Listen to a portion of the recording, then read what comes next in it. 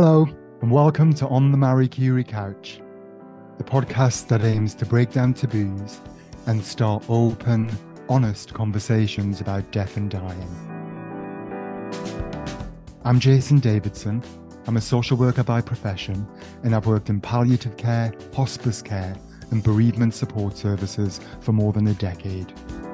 Each episode, we'll be speaking to a well-known guest to find out about how they feel about their own mortality and how their personal experience of bereavement has shaped the way they live their life. Today, I'm on the Marie Curie couch with Levi Roots. Levi's an award-winning entrepreneur, musician, chef, author, and speaker. Born in Jamaica, he moved to the UK as a child and gained widespread fame in 2007 when he appeared on Dragon's Den, seeking investment in his reggae souls. As a musician, Levi's performed alongside legends such as James Brown and was nominated for Best Reggae Act at the MOBO Awards in 1998. Levi's a dad of 8 and lives in London.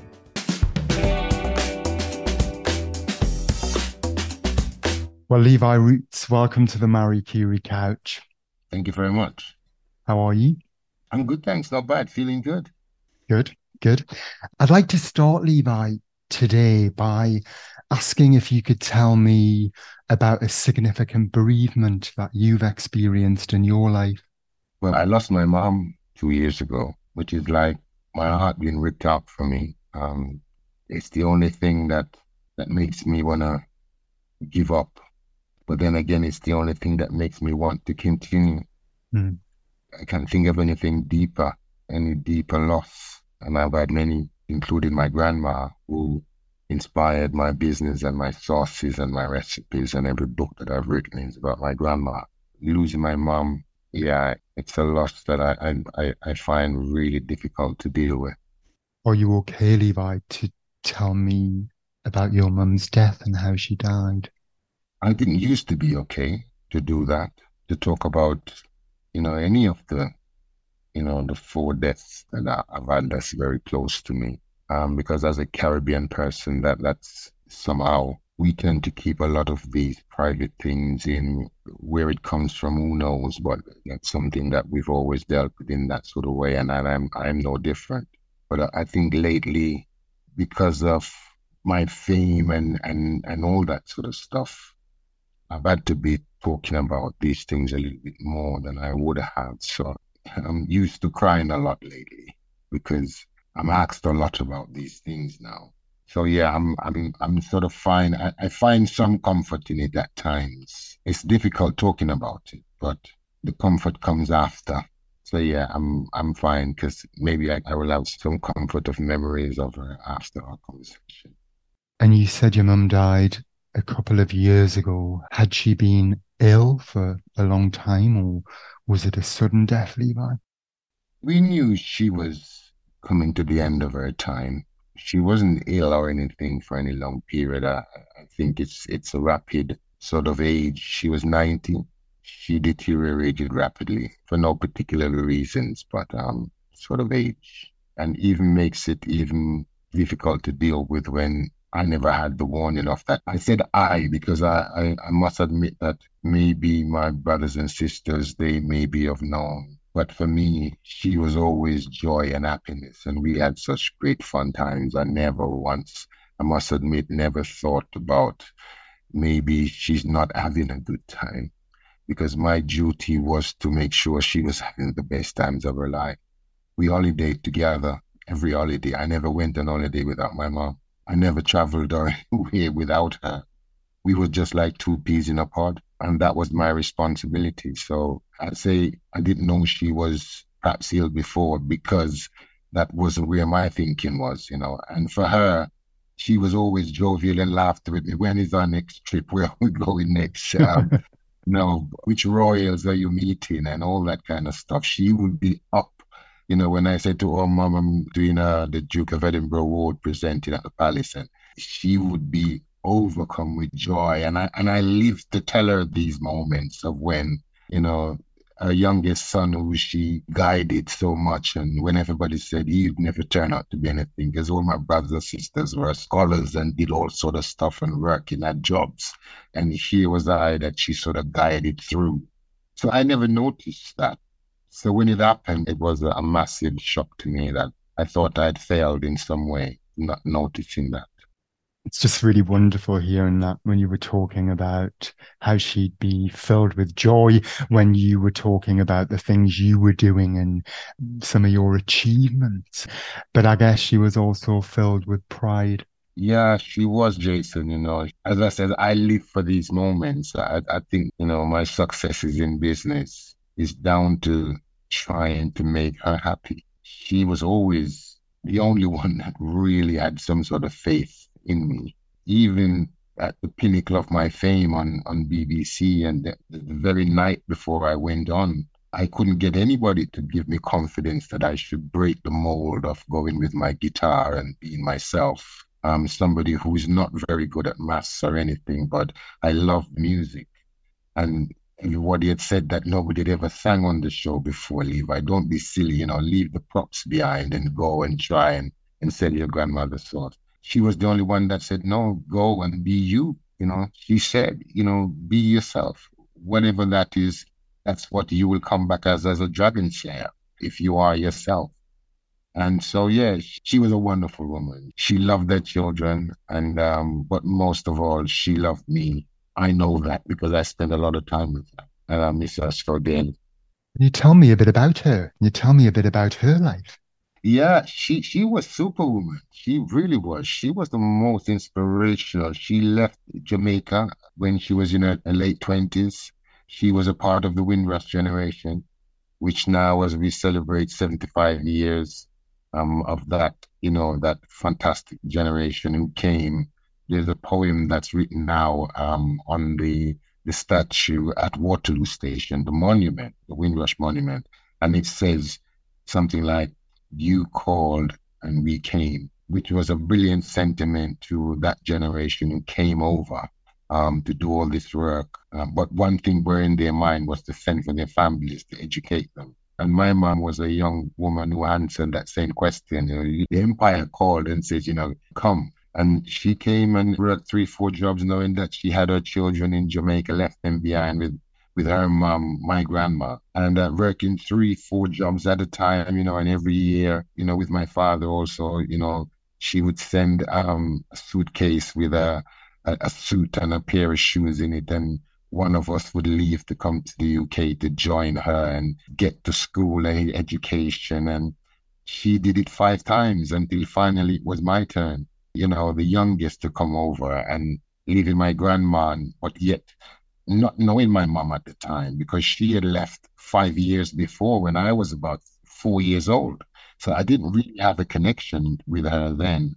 But then having to rip away from my grandma, who I did think of as mom, dad, and the cat and everything, because she was everything to me, my grandma, and having to reconnect with my mom, it was the most beautiful thing because she was a carbon copy of her mother, my grandma. So it was an easy connection to make, having lost your mom for so long, especially at that age. But she took me underneath her wings, knowing that I struggled as a young boy, 10-year-old coming to a new place in the United Kingdom away from a little village in Clarendon where I literally never left Clarendon, much less to fly on a plane on my own at 10 years old to come to the UK and discover this new land with new people and new language and everything. So yeah, she was a wonderful family woman, and she believed in me. And as I said, I set my life to make sure that I gave her back, everything that she invested in me as a mother. As a son, I wanted to make sure I gave everything back. And as I said, we had some fantastic times. We really did. Your grandmother, who you lived with, was your mother's mother, and you were saying that your grandmother had died as well. Yeah, she passed away while I was in school here in the UK, and she never got to show my successes or anything. But I think everything that I am today, and every recipe that I write, and everything that is associated with my brand, I put it down to that first. love that I had, for my grandma. I think in those ages, as a young boy, that inspiration that comes through someone who can be like a mentor, whose job it is to see that you're okay. Maybe not like a motherly or fatherly type of a relationship. I think mentors are sometimes. But my grandma was somebody who taught me for a purpose. And I think sometimes that is what a mentor is. Um, she knew that I struggled and she wanted to prepare me for when I eventually came to the UK. And she wasn't particularly educated herself, my grandma, but she was a good cook, Jason. She knew everything about food, absolutely. And she made sure she taught me about that.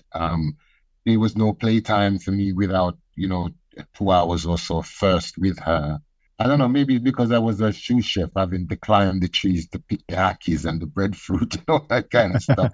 But it was always an hour or so with her to learn about how to cook these big food, your jerk chicken, your ackee and your saltfish, your rice and peas, your curry goat, all these wonderful Caribbean original recipes. I was cooking these from the age of 10. So she was a fantastic teacher, and I think she was preparing me for when my time eventually came.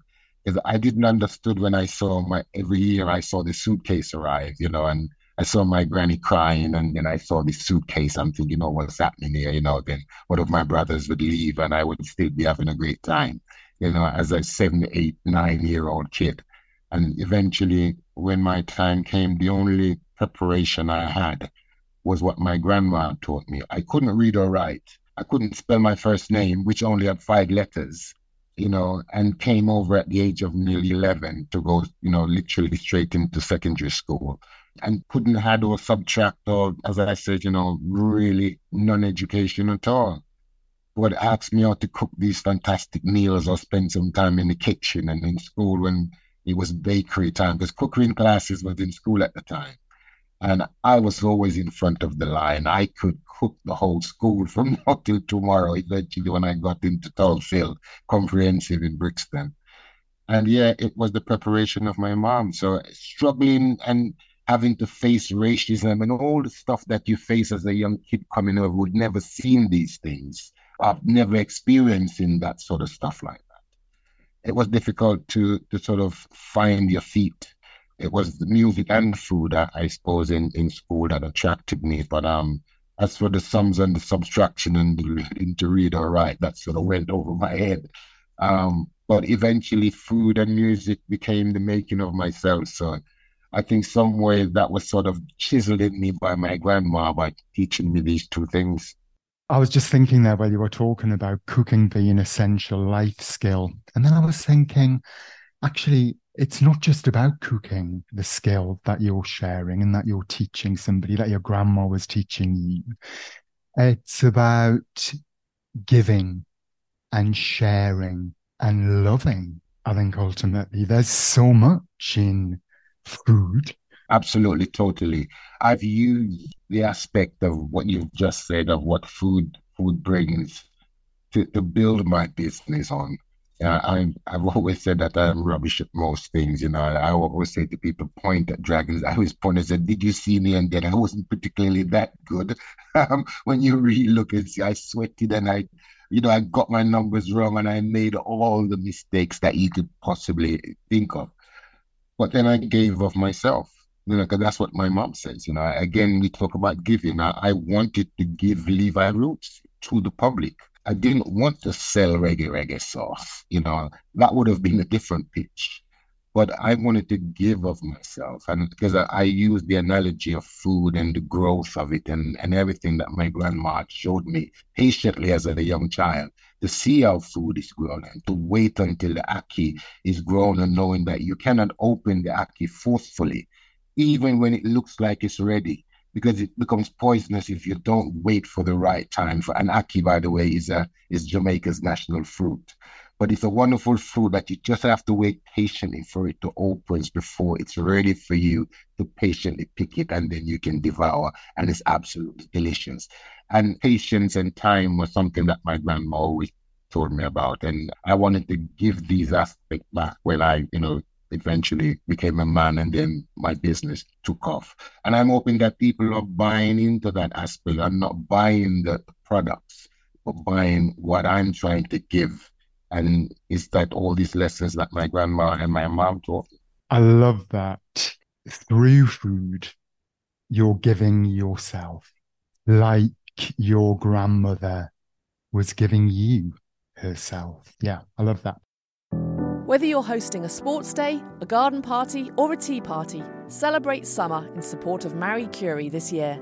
By fundraising for Marie Curie, you can help our nurses provide care and compassion to people living with any terminal illness and emotional support to their families too. So let's get out there and raise money while the sun shines. Search Marie Curie Celebrate Summer to sign up today. You touched on this a little bit earlier, but one of the questions we ask is about what kind of conversations. So, when you were younger, when you were growing up, what kind of conversations around death and dying were happening or were not happening? What kind of messages did you get about death and dying as a child? Was it something that was talked about or something that was very much kind of hidden and not to be talked about? As a Caribbean child, death and dying, you understood it from a very early age because you live in what is called a yard, which is a community, a family compound, whereas all your family are buried on your ancestors are buried on your own plot. So that history is always there with you as a young child, and it grows with you, and you understand why they're there and how they became to be passed through, because the stories that you listen to within the yard is also about family connection as well. So these things, I grew up with them, and it's something that you're comfortable with. Burials are always personals also, amongst in that yard way of life as well too. When someone dies, and in Jamaica we have this thing, I mean in Caribbean it happens too, but we are known for having this thing called a nine night, which is the nine celebration of the nights through. But before that, there is something that is little more known of here. It's called a setup. And I grew up being involved in the setup. And the setup is when I think it's the night before the nine night, or a couple of nights before that, when special parts of the family comes round and actually stay up all night. No food, no nothing, but just waiting for the spirit to come in and all that kind of sort of story, and to take the spiritual, form away. So these things, as a 9, 10-year-old child, we experience them within the family. So it's something that we hold amongst us, that there is something else after. Because that's why my grandma used to rejoice so much when there is a death in the family, because it's not that she's mourning death as how it is. She's more rejoicing that there's something after. So that was always something that was around me.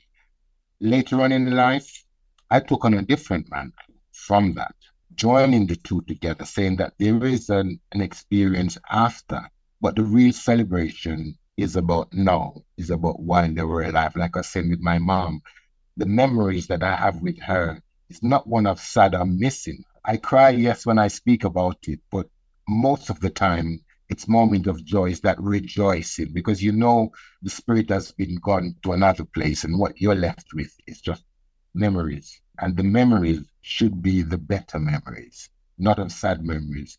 Hence, I do rejoice all the time. I'm just looking at a picture of there in my office there, and she's smiling away. And for me, this is what I take back from death.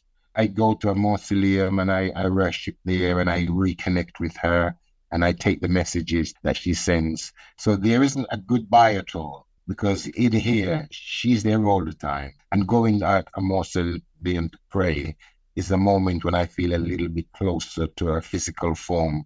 But I don't believe they go anywhere at all, because those memories stay with you. I was going to ask you about your experience of grief and how that's been for you.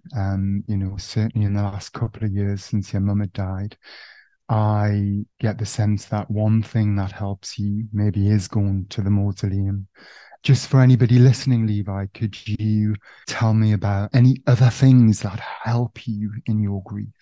The house, our original home, where she was one of the few Caribbean people from those days who actually owned her home, Brixton in South London. And it always makes me proud of how she managed to do that as a Windrush generation. And going past there again and going to the mausoleum helps me to reconnect with her. But again, it's the memories that I have with her is going back to Jamaica and having fun with her on holiday, taking her to America and seeing her grandson, getting married and things like that is just a joy to remember. And you've got siblings, and we know everybody experiences grief in a different way, experiences bereavement differently. And the reason for that is our experience of grief is very closely linked to the relationship we had with the person who we've lost. So if your relationship's different with that person, then you're going to have a different experience of grief. Sometimes in families, that's not as straightforward because some people don't realize that. And some people will be having very different experiences afterwards. I just wondered if having conversations with your siblings about your mum, your grandma, whether that was something else that was helpful as well, reminiscing. That's a very interesting topic you've touched on there. And I don't think I've experienced anybody who's touched on that. You're right, bereavement and the way you feel amongst families and different people, it's a different reaction in certain ways. It's one that we are afraid to delve ourselves into. I am anyway. I lost my brother a year after my mom. We never had a good relationship, my brother and I. We were kind of Cain and Abel type. We couldn't get on. When he passed away, just after my mom, I was still in mourning for my mom. So I did not get the time to even think to repair that divide between us in death. Because there is a time when I believe in death when you can repair, which is the forgiveness time. Not the forgiveness of the other person, the forgiveness of your own self, of what you feel and rip it out and get rid of it. There's always that moment. I knew my mom's death was connected to do with why we both always, my mom's love is like two of us trying to vie for her. So when she passed, I spent all my time thinking about her and did not get the time to heal that rift with my brother. So it will always be one, for me that is a slight guilt in some ways, that something that you could have done. And I think my mom would have wanted me to do that. So yeah, it's one that you have to live with and you have to be truthful with yourself when you could have done something in that moment. So it's very different. Now I just actually picked out a picture of him, a few weeks ago and dust it down and put it up. And I think it is that healing process was actually just began a few weeks ago when I picked out that picture. Because to be honest, before that, I wouldn't have done that.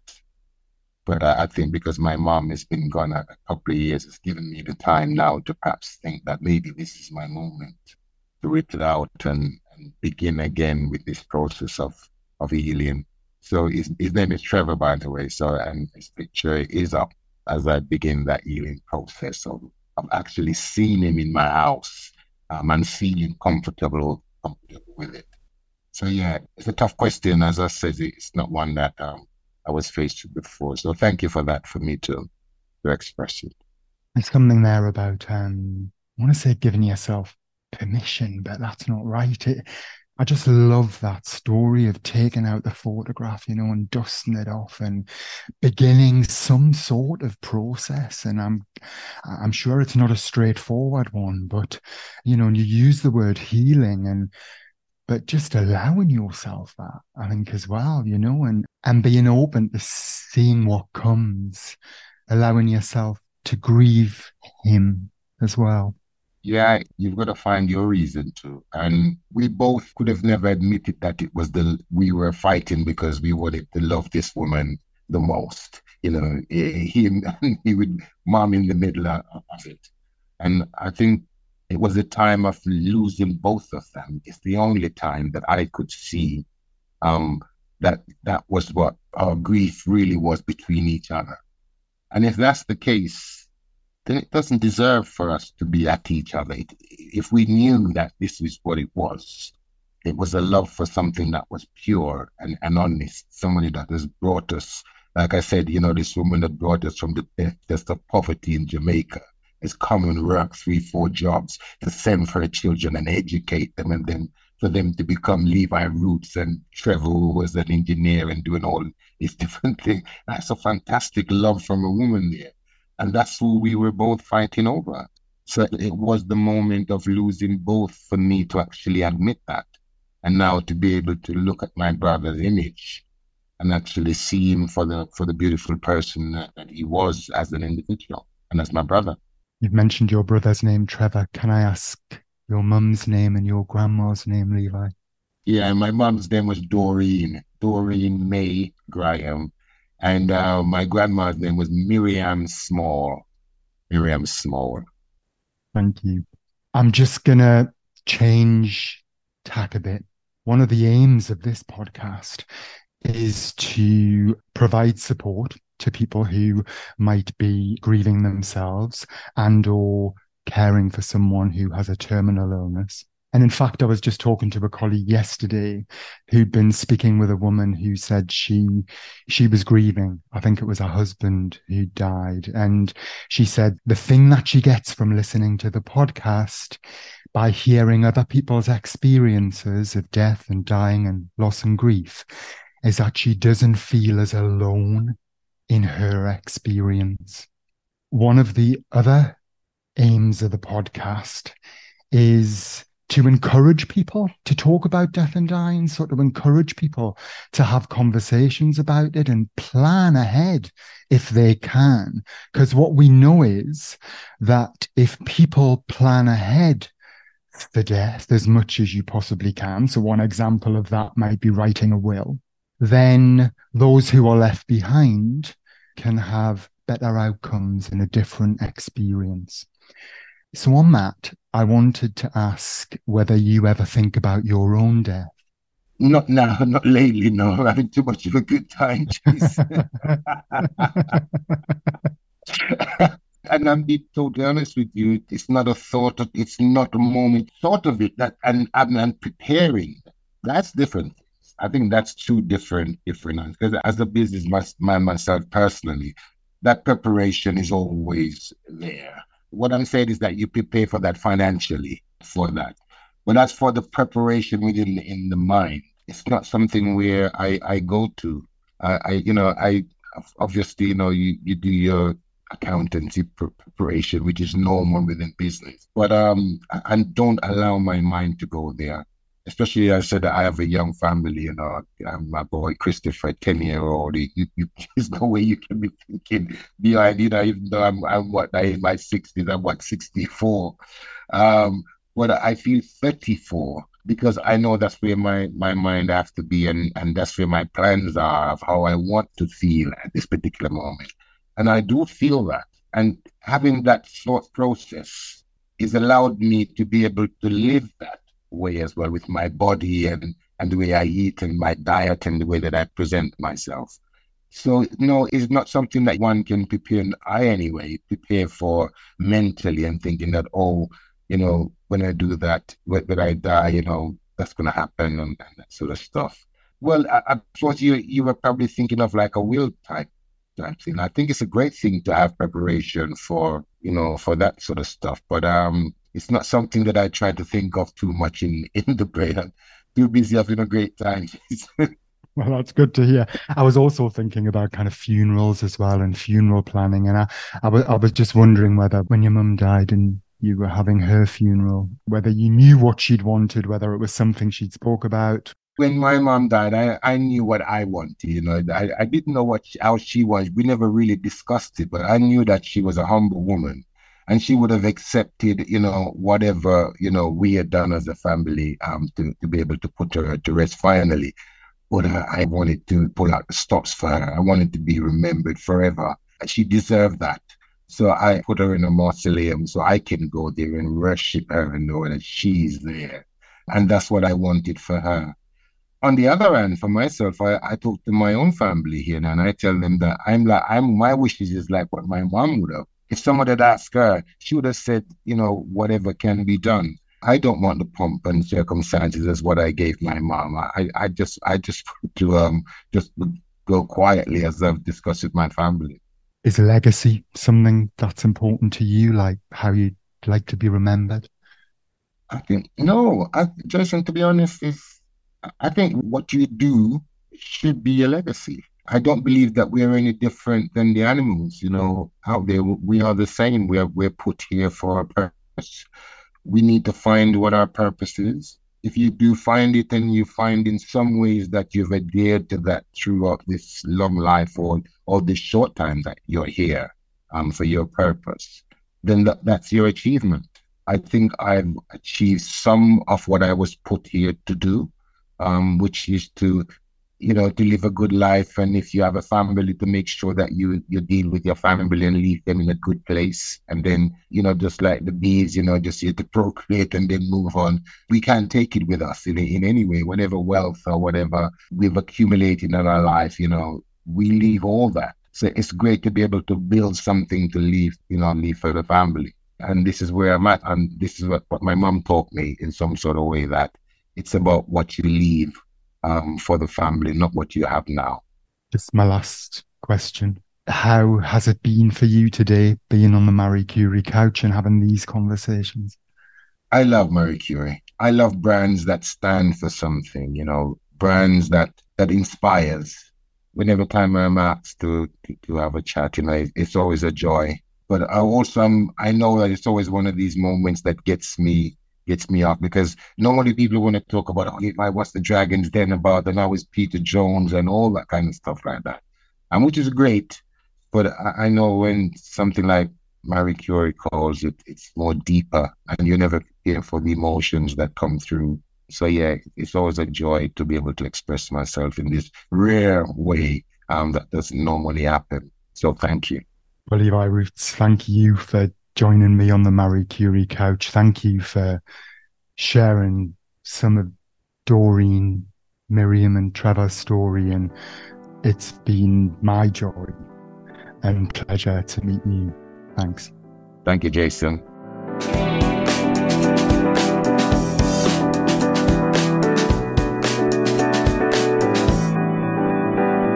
So that's all for this episode of On the Marie Curie Couch. We hope it's got you thinking about matters of life and death, and perhaps starting those conversations with your own friends and family. Marie Curie's here to help, from planning ahead to coping with bereavement. You can talk through any concerns you have around the end of life with our support line team, which also includes specially trained nurses. Call us on 0800 090 2309 or search Marie Curie online. This podcast is produced and edited by Marie Curie with support from Ultimate Content. The music featured is Time Lapse by Pan-Oceanic. If you've enjoyed this podcast, please do like and subscribe. Thanks for listening, and until next time, goodbye.